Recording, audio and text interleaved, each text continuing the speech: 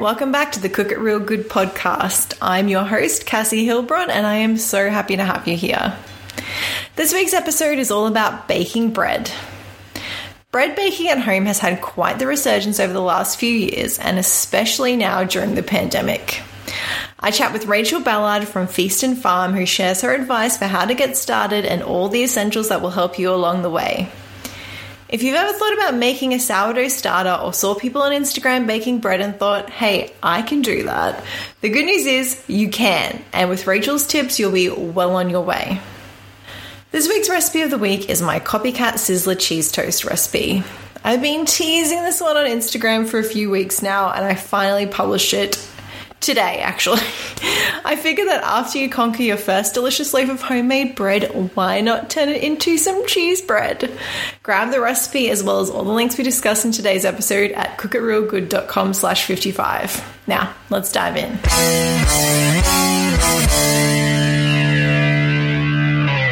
Hi, Rachel. Welcome to the Cook It Real Good podcast.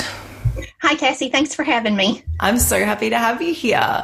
And today we're going to talk about bread making. But before we get into it, I have to ask you the question I ask all of my guests, which is, what is your signature dish?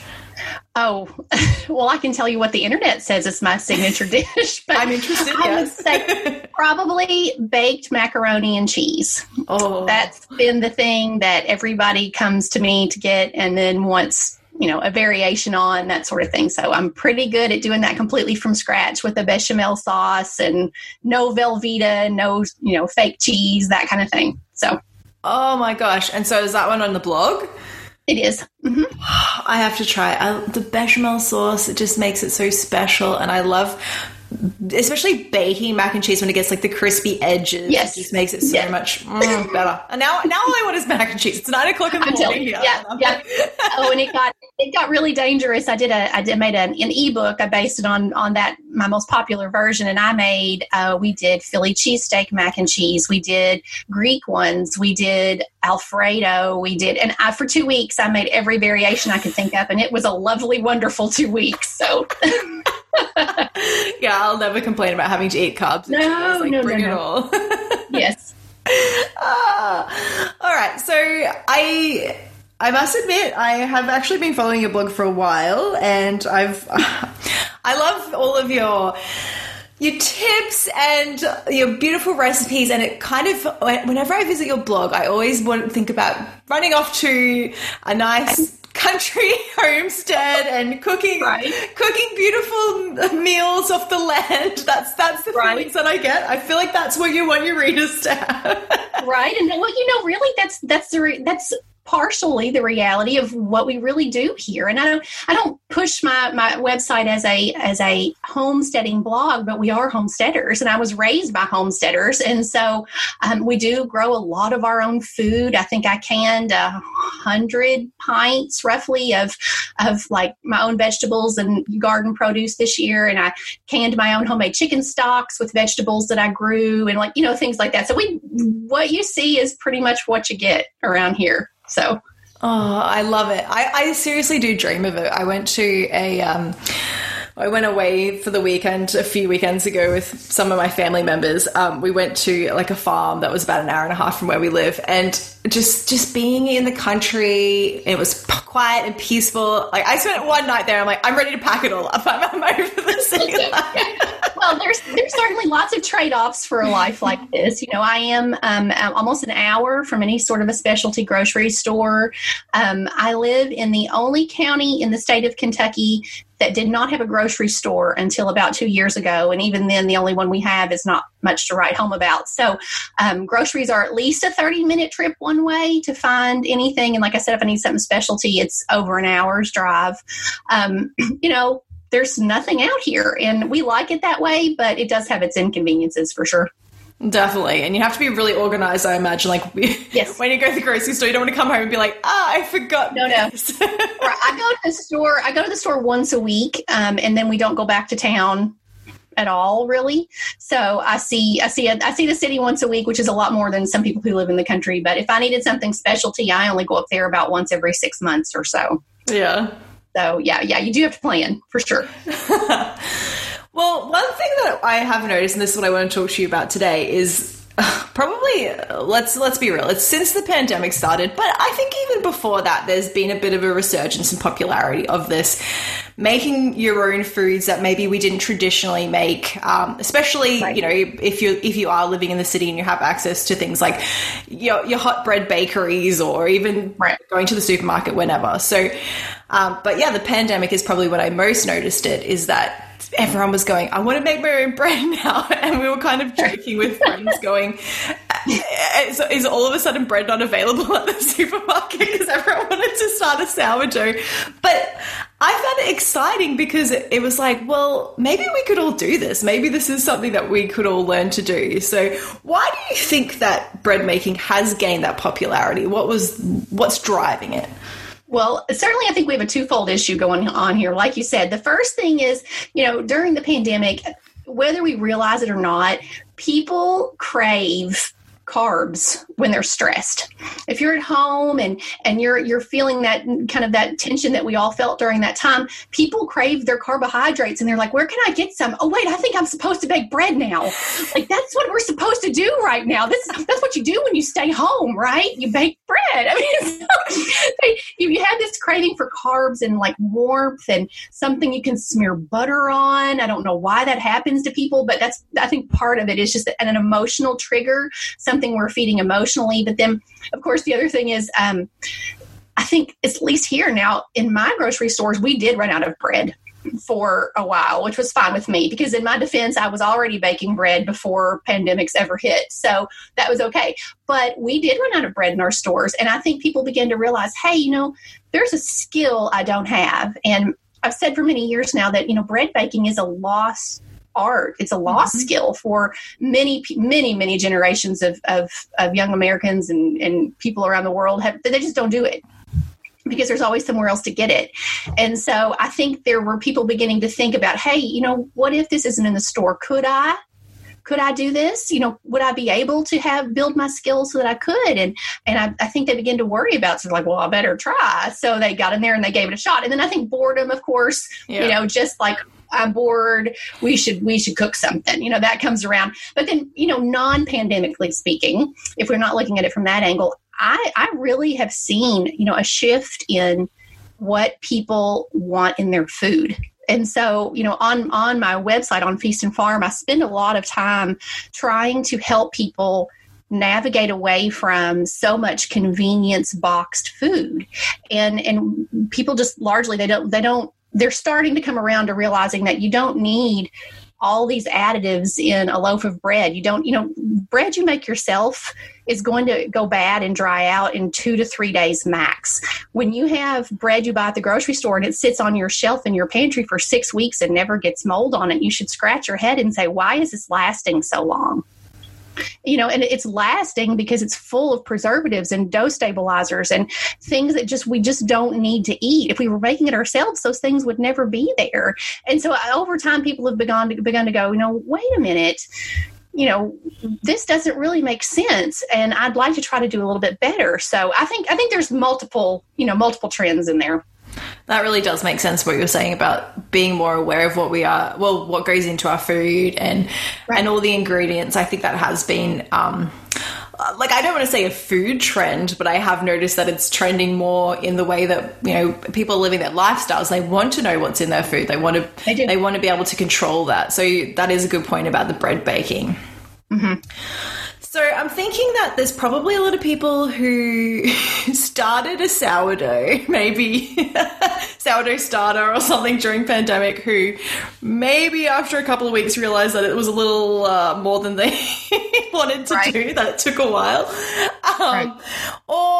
And I admitted this to you before we started recording today, but I'm someone who a few years ago, it wasn't the pandemic, but I got swept into the bread baking. I got it bad. I wanted the bug, and I bought all of my tools for the bread baking, and then they sat in the cupboard, and I didn't start. So what are some things that we need to consider when we're thinking about starting bread baking, and how do you think we sort of go about getting over that first hurdle, which is like just getting started? Right. So for me, I started out many years ago as a professional medical writer. I'm a nurse by training, and I had a writing coach, and I was having a lot of trouble with writer's block at the time. And she said to me one day, she said, "Rachel, you've got to give yourself permission to just write garbage. Just throw it out on paper. You can fix it after you get it out there," right? So sometimes I think as cooks, we're a little bit like writer's block in that we just don't know what to do. And so getting over that hurdle is me telling you, sometimes you have to give yourself permission to just bake a brick. And that's what's going to happen. The very first time you make a loaf of bread, you're probably going to bake a brick. It's going to be terrible. It's going to have this awful hard crust on the outside, and I'll tell you why in a minute. It's going to be heavy. It's just going to look awful, and you're going to be so upset. You're probably not going to be able to get your yeast to work right the first time or two. That is okay. That's what you need to know. Okay. You have to know, I'm going to flop it the first time. I have to give myself permission to just do this and ruin it, because you'll learn about a million things the first time you do it. And then the next time you'll do better. Right. So, the story of my sister-in-law was going to tell you, she never made a loaf of bread in her life. She's very not domestic, but she really wanted to try. And so I have a really popular YouTube video where I'm making a basic loaf of like white bread, not sourdough, just a basic loaf. She watched it like 5 times. She's a researcher. She studies things before she does anything. She's like, "Okay, I've watched her video. Tomorrow I'm going to make this loaf of bread." And I was like, "Okay, well, you're probably going to flop it. It's probably going to be bad." She's like, "Oh, that's okay. I can do it." She was like all positive about it. And she called me in the middle of the next day. She called me and she was crying. She was sobbing. She'd thrown the bread in the trash can. Like she couldn't get the yeast to activate. And she was like, "I watched the video like 5 times and it looked so easy. Why is this so hard?" And the thing about bread that you have to know is that it's very sensitive to individual environments, individual humidity levels in homes, and especially if you're doing a sourdough, everyone's starter is a little bit different. And you have to really, I can give you a recipe, but that doesn't mean that the recipe that worked for me when I made mine is going to work perfectly for you in your home on whatever day it is. And it's very different. And so she was heartbroken. And I just told her, I was like, "Listen, this is what makes the difference between you becoming a really good cook or giving up now, because tomorrow you need to try again." And she was like, "Okay." She was so upset. She was like, "Okay, I'll try again." The next day, she made a loaf of bread. It was not perfect, but it was 100% better than yesterday. And we didn't have anything to show for our time. So you have to just do it and do it again and do it again and do it again until you improve on it each time. Then the other thing I will tell you, before you start bread making, you must realize that it's not going to take all of your time. But my sister-in-law thought that she was going to put this loaf of bread on to rise and then that she was going to go off to town and go shopping. And so she was like, "Can I just run off to town now?" I was like, when are you coming back? Because it's only got an hour rise and then something's got to be done with it. And she said, "I don't know. I was going to come back, like 5 or 6 hours from now." I was like, "No, sweetheart. No. Now you've got an hour, but you don't have 5 or 6 hours." And she was like, "Oh, well, what do you do?" Like, you have to learn to block your time a little bit. And a sourdough itself, if you're doing a sourdough, it has really long, slow rises, so you don't have to worry about it for like a whole day. But if you're doing a regular yeast bread, you need about 3 hours of time that you can be at least available to come in and do what you need to do. You're doing a lot of other things in between. It's got a lot of hands-off time, but you can't run off for hours and leave it unattended. So those are my tips for that. No, that's a really good point. I think that was probably something that was hampering me from getting started, was the time, because I'd just be like, "Okay, now I've got to let it rise and then knead it again." And you're right, it's actually not that hard when you think about it. You just need to factor that time in to be home. So, at the moment, it's probably good. Everyone is at home. Yeah, absolutely. And you just have to be available for it. I would say, like, in that maybe 3 hours that you would need for a loaf of bread, you're only actually in the kitchen doing something with it for 10 or 15 minutes. Yeah, that's you're not sitting on top of it. You can go clean the house, go out and mow the grass, whatever you need to do. Just be available that when that time is up, so that you can move on to the next step. But it's not the kind of thing you don't ever want to try to bake bread on a day when you have a ton of other stuff going on. The kids are in a bad mood. Somebody's crying. Somebody's sick. It's just not a great time to try to learn something. new, but if you're home and things are generally kind of quiet and you've got the time for it, then it's great to give it. You'll see when you start that it's really not nearly as labor intensive as you think it is. And I also love that permission. I have heard that in terms of writing before about, making your crappy first draft or whatever it is. Yeah, just throw it out there. Just throw it out there. And I like that, giving ourselves permission to not be the best. Like, because I think we all start something thinking that we're going to be, right, this will be the best loaf of bread ever. And this is a skill. You're right. It's something that you're not going to magically be great at after your first go. And if you are, well, you must be a bread making, you're born with the magical skills. So I like that. It's a good attitude to go into it, that like even a fail will bring you closer to be able to do it better next time. Like you'll be able to learn, like if this happened, you can improve this next time.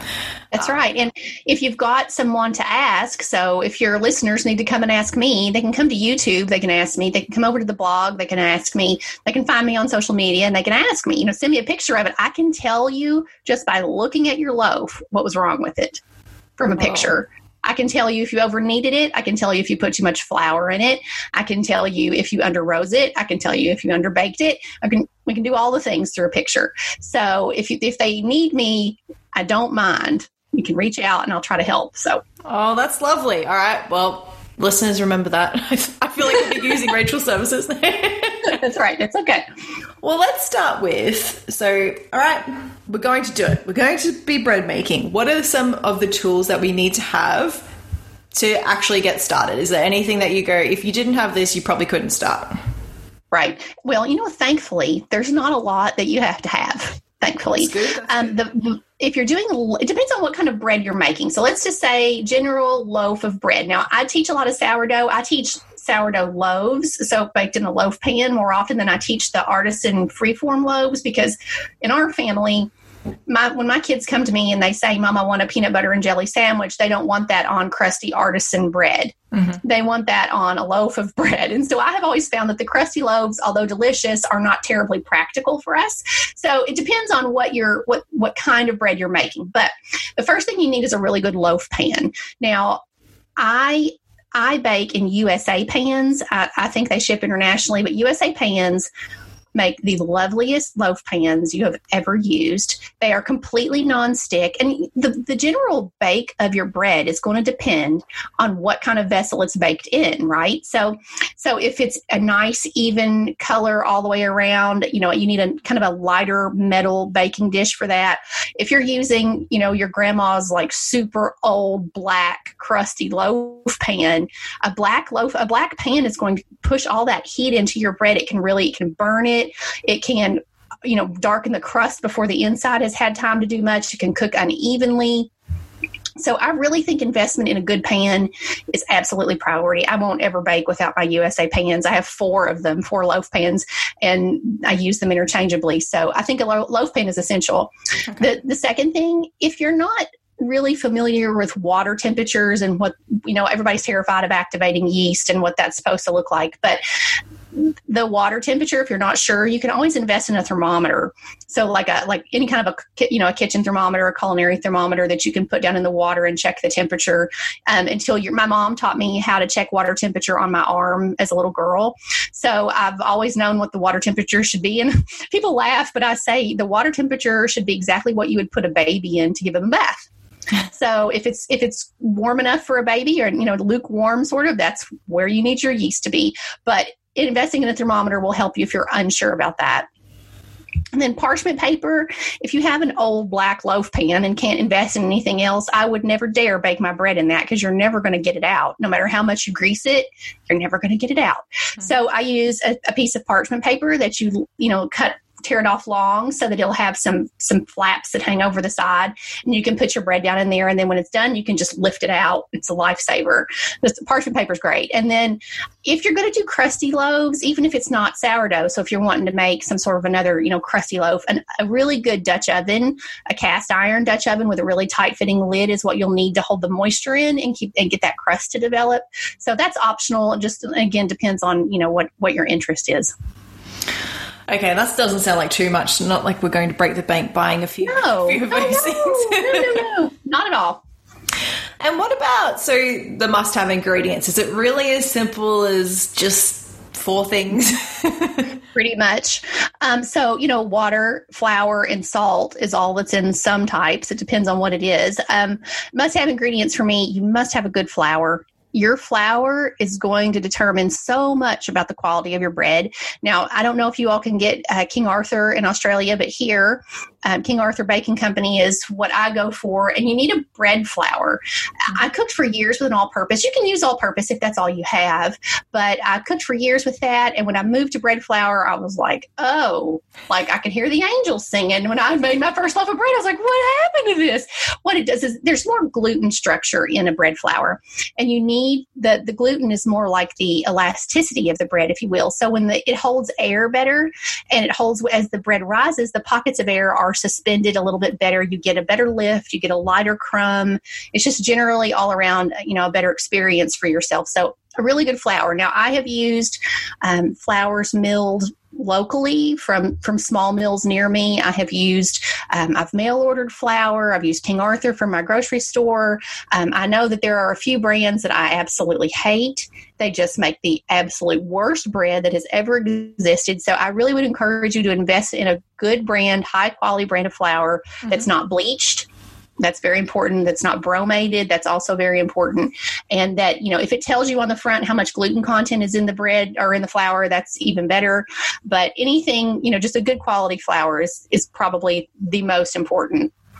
Now, obviously, I think if you're making something that only has 3 ingredients, all of those ingredients should be as good as they can possibly be, right?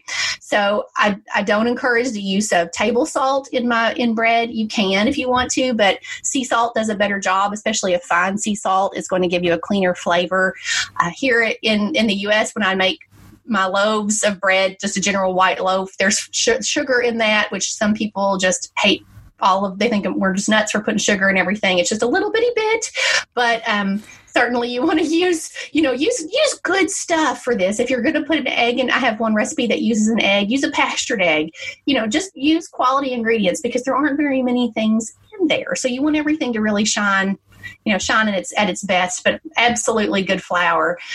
There is no difference to me in yeast. So if you're looking at as far as brands of yeast, there is no difference in quality in those. You can use any brand that you want to use without any problems. There are differences in types of yeast. So there's active dry and instant and pizza dough yeast and bread machine yeast and that sort of thing. There are differences between those, but as far as brands, anything's fine.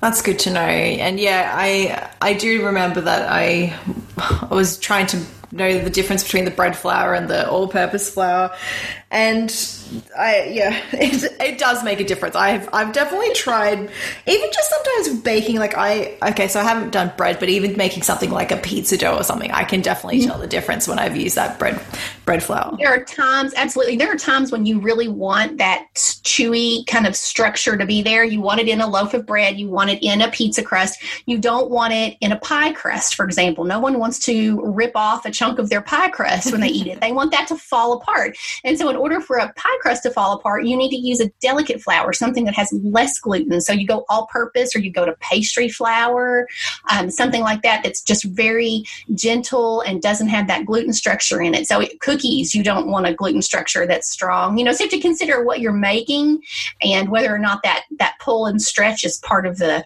recipe. Definitely. All right, so we've got our tools, we've got our good bread flour and our ingredients. What would you suggest for someone starting out? Like, where do they start? What kind of loaf would they start with? What's a good starter recipe? That's so tricky because there are pros and cons to every kind, right? I think as far as like a no-knead loaf goes, those are fun to do. I will tell you from a bread baker standpoint that I don't think their quality is very good because the kneading is what builds the structure of the bread. And so I feel like we give people a little bit of a false sense of security when we tell them it's no need. Well, just suck it up and knead the bread, people. I mean, if you want to do it, like I'm one of these people that's like, okay, if I'm going to do this, I'd like to do it right. Yeah. I'd like to do it the way that it was supposed to be done. I don't want to shortcut everything all the time. That's just my personal way of doing things. So to me, taking 5, 7, 8 minutes and kneading a loaf of bread is not a deal breaker for me. In fact, kneading bread is probably one of my favorite things in the whole wide world to do. Like, it's just therapy to be able to knead bread for me. And I think that a no-knead loaf, they're simple. I have one recipe over on Feast and Farm that they can check out if they want it. It's simple. It's just you mix your ingredients up in a bowl and you leave it sitting overnight, and you get up the next morning, you shape it into a ball, you drop it in a Dutch oven, you put it in the oven, and you bake up this fairly decent loaf of bread. It's okay. But then, sourdough has its own benefits in that if you have an established starter, the recipes are pretty much all in grams. So that takes away all of the guessing and trying to figure out how much flour, do I have too much in there? Do I not have enough? It takes away all of that guesswork, but it has very long, slow rises that require you to use your instincts to know when it's ready. So I think really, if someone's truly never done bread of any kind, I always suggest they start with a quick bread, which isn't even really a bread to begin with. If you ask me, it's more like a muffin. But starting with something that you just mix up in a bowl that doesn't have yeast, and then move probably into something like a no-knead bread, then probably into traditional yeasted regular loaves, and then probably to sourdough. That's probably how I would do it. But again, there are pros and cons to both. So I like that. I think that what you're saying is you can probably choose where you want to start. But if you wanted a quick win, making something like a quick bread or a no-knead bread might give you a little bit of confidence to go, I can do something.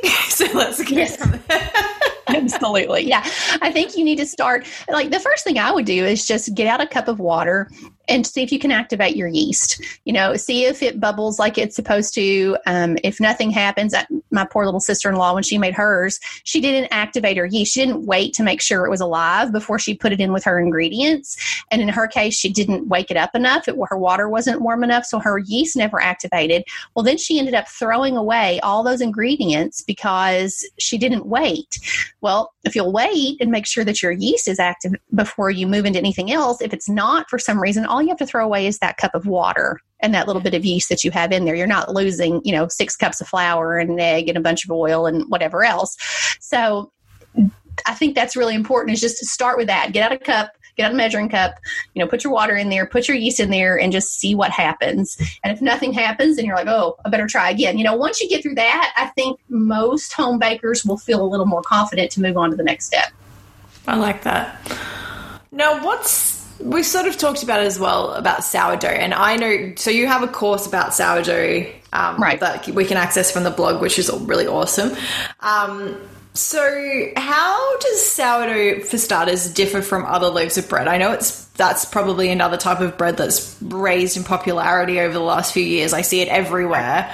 I love eating it, but I couldn't probably begin to tell you why it's so special. Right. Well, the thing that we have to first differentiate is the difference between certain types of sourdough. So when I was growing up, my mom had a recipe for sourdough, and the starter was made from commercial yeast, white sugar, instant potato flakes, and water. And so you stirred those together, and it made this concoction that you use to kind of acidify your bread baking and that sort of thing. That's one type of sourdough, especially popular here in the States. But the sourdough we are talking about is what some people call wild yeasted sourdough. So that sourdough is very, very different. That starter is made from simply whole wheat flour and water. And what happens is, when that sits and begins to ferment, the naturally occurring yeast, there's yeast already on the outside of the wheat.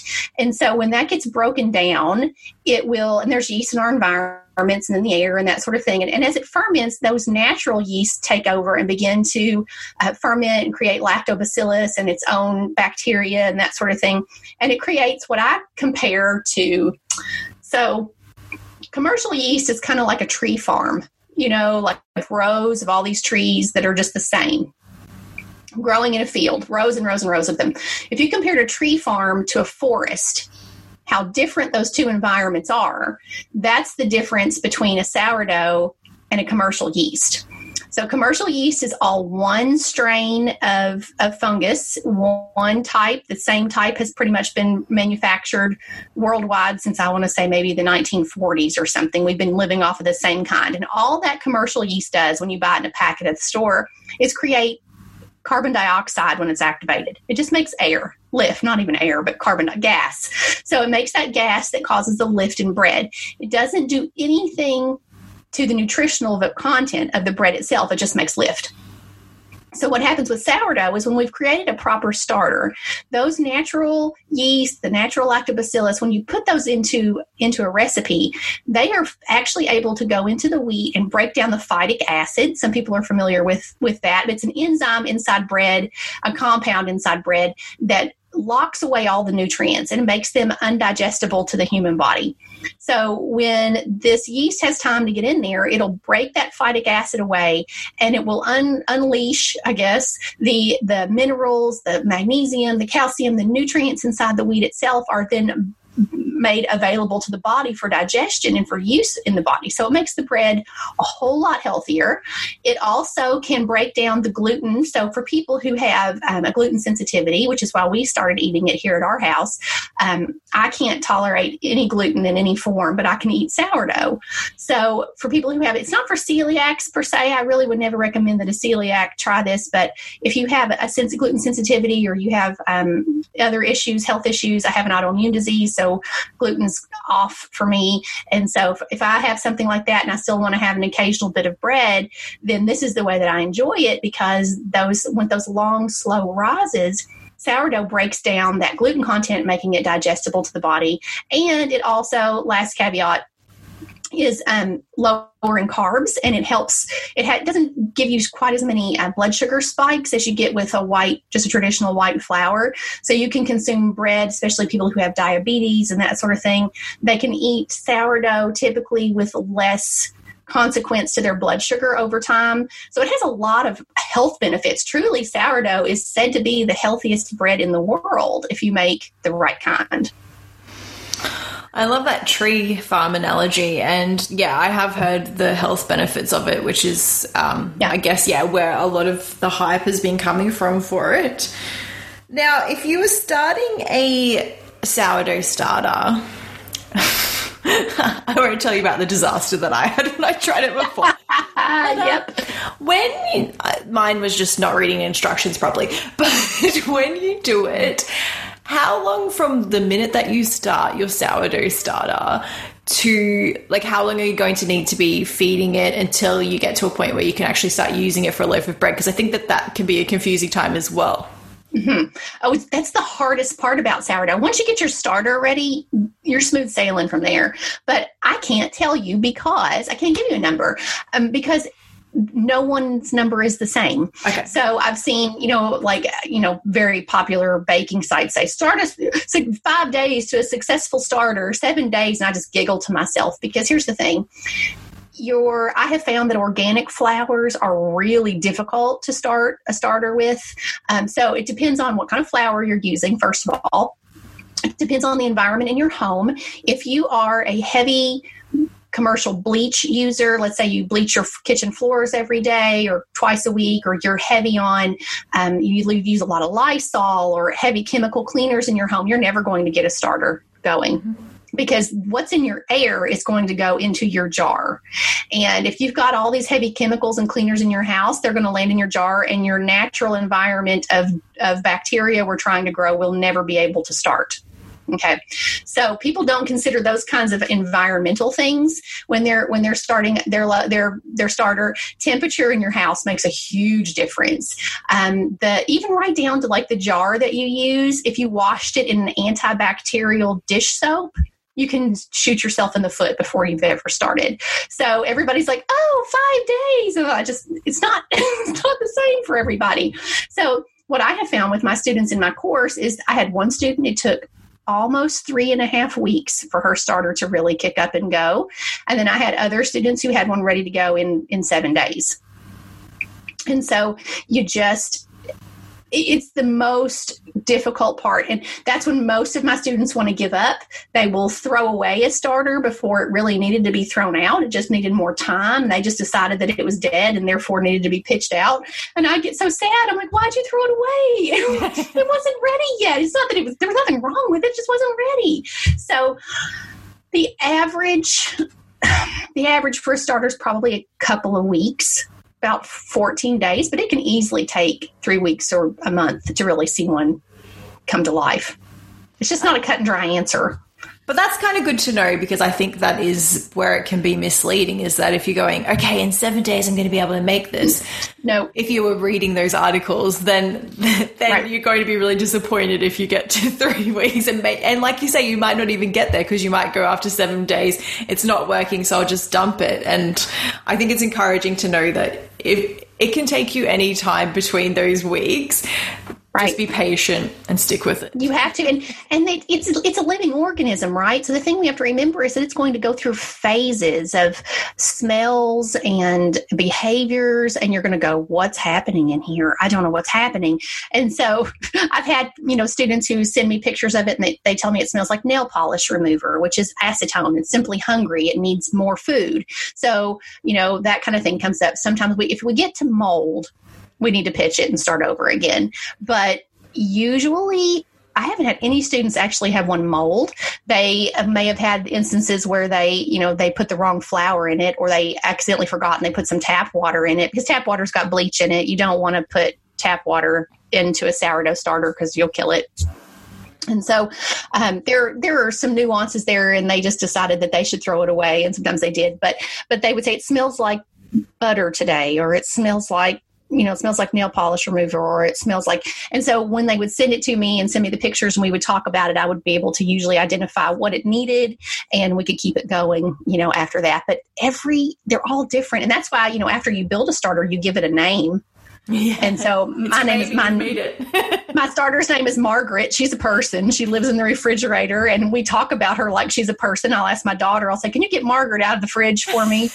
And Margaret comes out, and we make bread with Margaret. So, but they're living organisms, and they take a little adjusting. You begin to learn their behaviors and how long they will be extra bubbly and active before it starts to fall, how often you need to feed it. You learn those things over time. So I've built 3 or 4 starters completely from scratch. And for me, it usually takes at least 2 weeks to get mine to go. But it just varies for sure. I love that. It's encouraging to know. And also, yeah, you're right about the names. I always see people talking about the names of their sourdough starters. Yeah. It's like they're a person. I'm like, okay.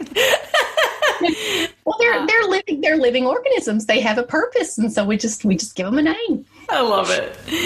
Now, let's talk in general. I feel like we could probably talk for hours about this, but we'll obviously be mindful of your time. But let's talk about a few, say, like common mistakes or troubleshooting that you think like everyone sort of goes through. Like, is there some things that you go, I say this every time someone does the course, I repeat myself. Yes, every time. Okay. So the number one things that I see with bread baking in general is that people cling to the recipe, right?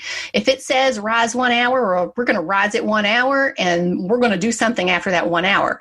Bread is not that way. We're going to remember that bread recipes are a guideline, but you have to learn to look at the food. And I tell people this all the time on the website. They want to, just watch the recipe. And I had a lady actually, so here's an example. She, it was a pot roast recipe, and she refused, I think I said preheat her pan for 6 minutes or something. Well, she set her kitchen on fire because I said to leave the pot on for 6 minutes, and by golly, those 6 minutes were not up yet. And since those 6 minutes were not up, she was not turning that pot off. She set her kitchen on fire. Oh, no. And that was my fault because the recipe said 6 minutes. Yeah. We can't do that, people.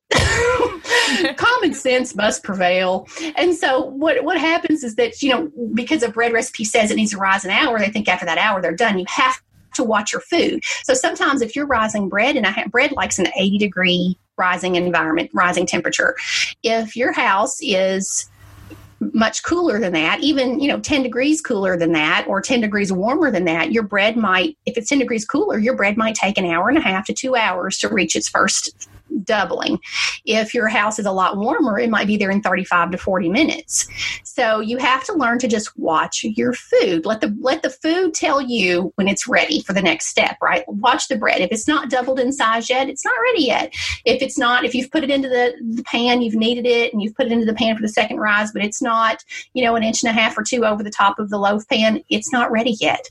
Just let it have its breathing room and just trust the process, and it will get there. That's the biggest problem I see.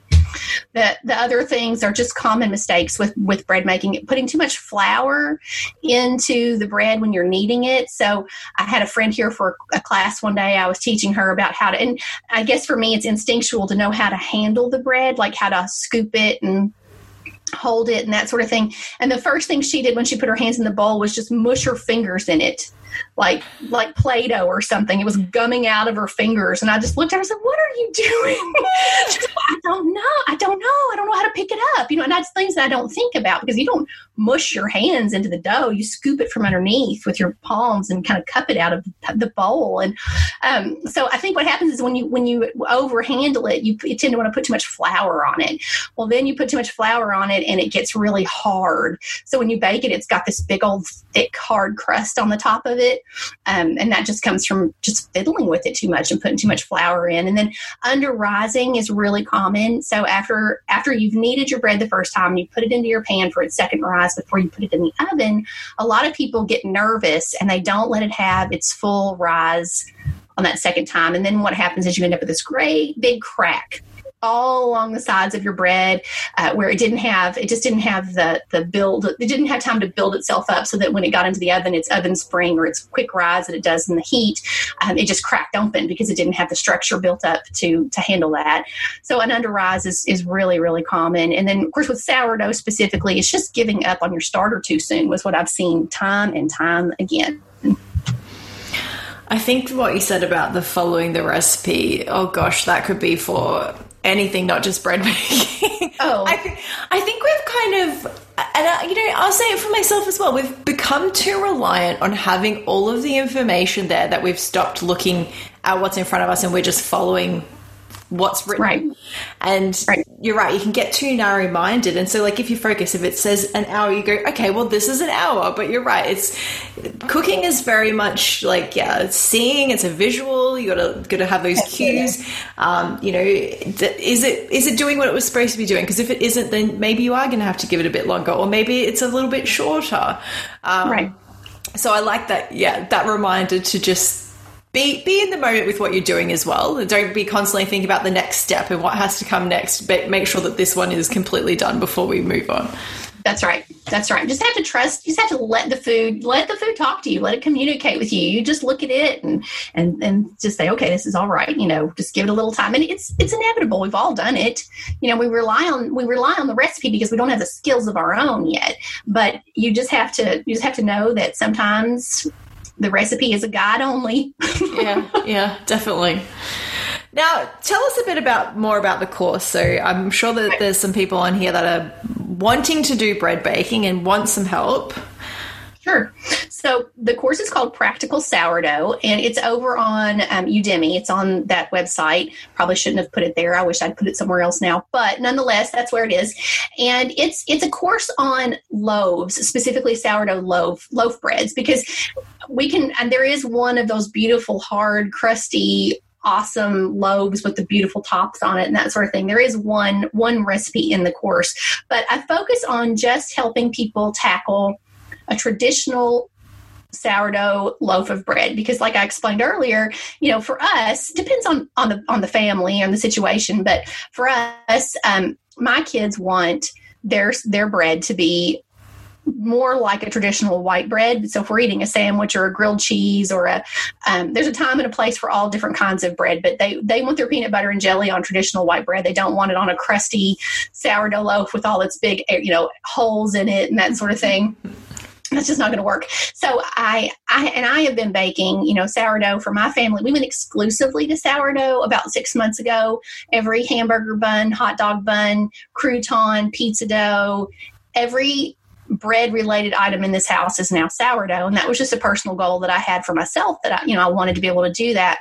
And so my friends on Facebook and whatnot would watch me batch bake. So for me, I batch bake 8 loaves at a time, and I only have to bake about once a month when I do that. And so I'm not tied to my sourdough. It lives in the refrigerator until I need to get it out. So I teach my students in class, the fundamentals of a couple of basic loaves. And then we learn how to build a starter from the very beginning. And then once we have our starter ready, I teach you how to do those fundamental loaves. And then we go into everything from how to manipulate temperature. So that, like, let's say you need to go somewhere, or you need to speed up or slow down your rises, how to use temperatures, the refrigerator and that sort of thing to make your bread fit your schedule, to storage. And then I have a Facebook page that aligns with the class, where students can upload pictures and we can answer questions.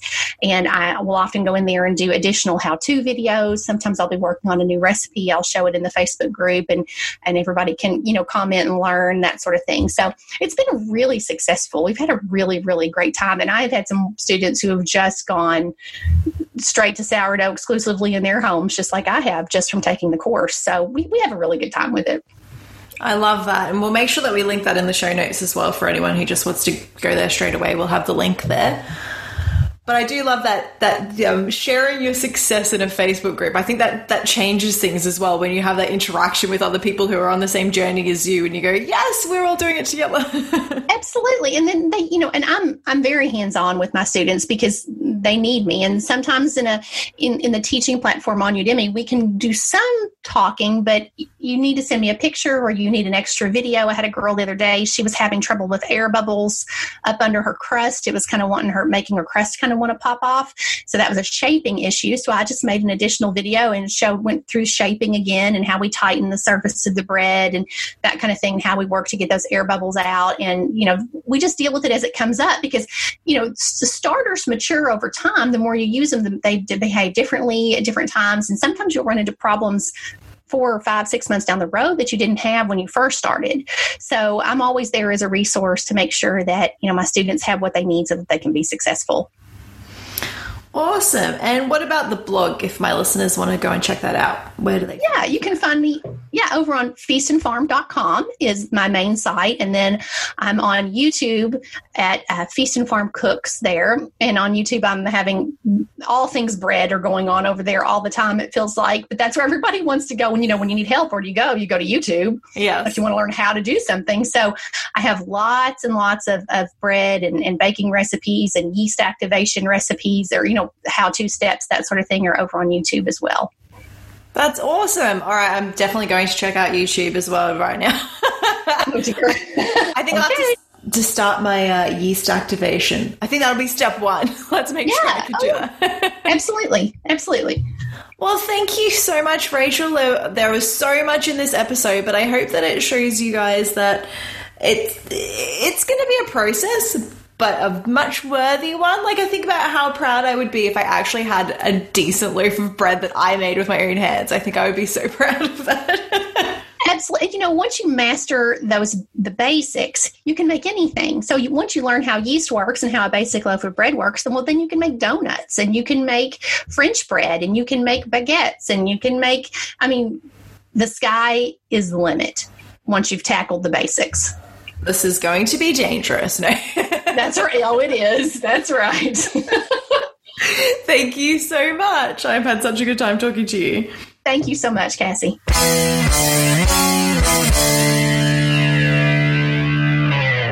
I had such a blast chatting with Rachel about all things bread. Her encouragement and her enthusiasm is contagious, and she has me desperate to get in the kitchen and start kneading some dough. You can get the link to Rachel's course, as well as all the links we discussed in today's episode, at cookitrealgood.com/55.